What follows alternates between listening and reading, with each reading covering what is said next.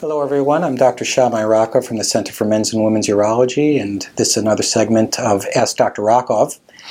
And this is a question from Mitchell. Mitchell asks, my nephew has developed a dull pain in his testicles of late. He claims they are really sensitive and even the slightest touch will set him off, making the waves of pain quite pronounced. He also claims this started to happen after a freak accident on the worksite. He got hit in the groin by a large 4x8 they were using. Don't know why this is. Any ideas? Well, I have one idea, which is the getting injured by a 4x8 may not just be a coincidence at all. The topic of groin pain is huge. We can really do multiple segments, and I think over the course of time, based on some of the questions I'm seeing, we probably will. But I want to give you a little bit of an oversight, and first I want to emphasize, I'll go right to the final decision, which is that needs to be checked out, and it needs to be checked out by a urologist. Now, having said that, someone sent me a message not too long ago and said, if you're going to keep on referring us to go to doctors, why are we doing this? And the answer is that my hope with these segments is not to give you a diagnosis as much to give you a background. If you go for evaluation, I want you to be able to walk into that physician's office understanding the topic a little bit so that you'll be able to have a more worthwhile dialogue. And you also may be able to use that to determine if the person themselves has an idea of what's going on. So I'm not going to give you a diagnosis, but I hope to give you enough of a background so that your future evaluation will be of more value. Having said that, why do people get pain in their groin? And there are going to be any number of reasons. And anything that involves pain or problems in the body really can occur for two general reasons. One is that that area itself is injured. Two is that it is a site of referred problems from elsewhere.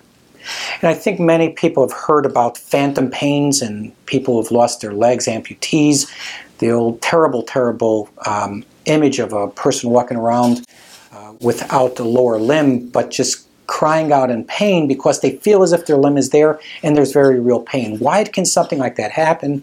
And the reason is that the nerves that go to any part of the body originate in the brain, go down the spine, find their way to the end organ, and give the signals.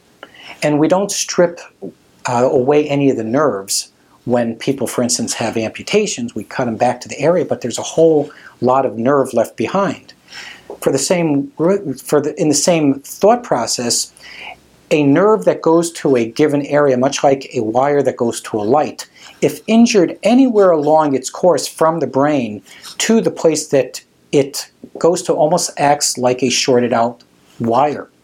And you can get pains from a nerve that is injured, for instance, in the back, if you have back pathology, disc disease, whatever.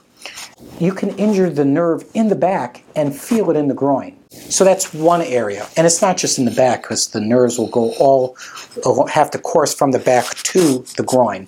Anywhere in that course there can be a source of pathology, which can then show itself up as pain in the end organ, groin pain, for a man, testicle pain.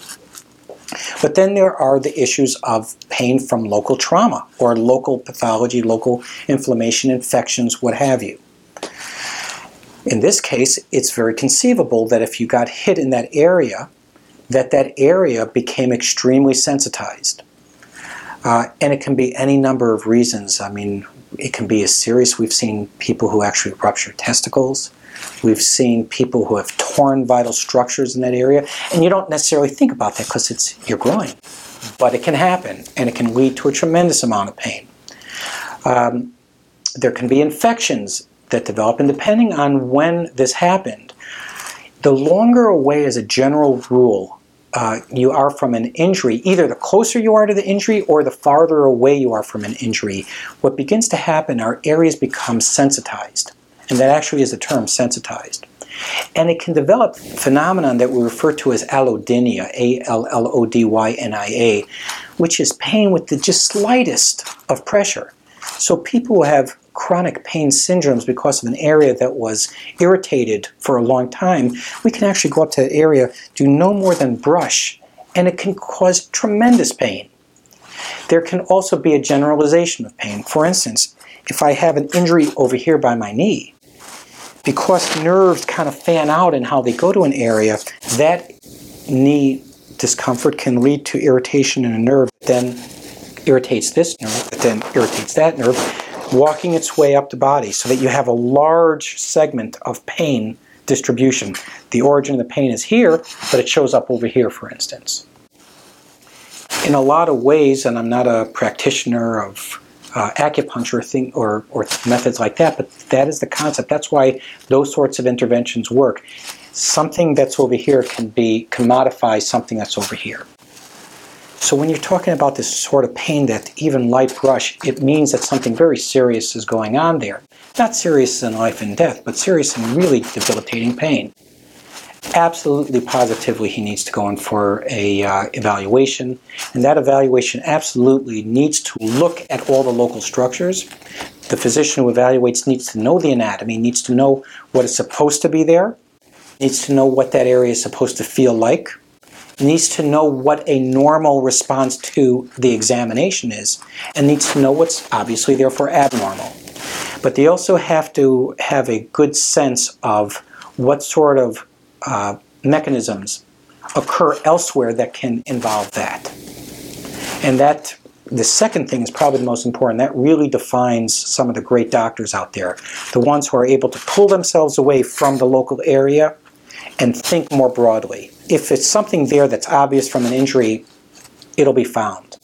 But if at some point we get situations where people are said, I don't find anything wrong, everything seems normal, obviously it's not normal, and then you need to go to people with a little bit of a broader background.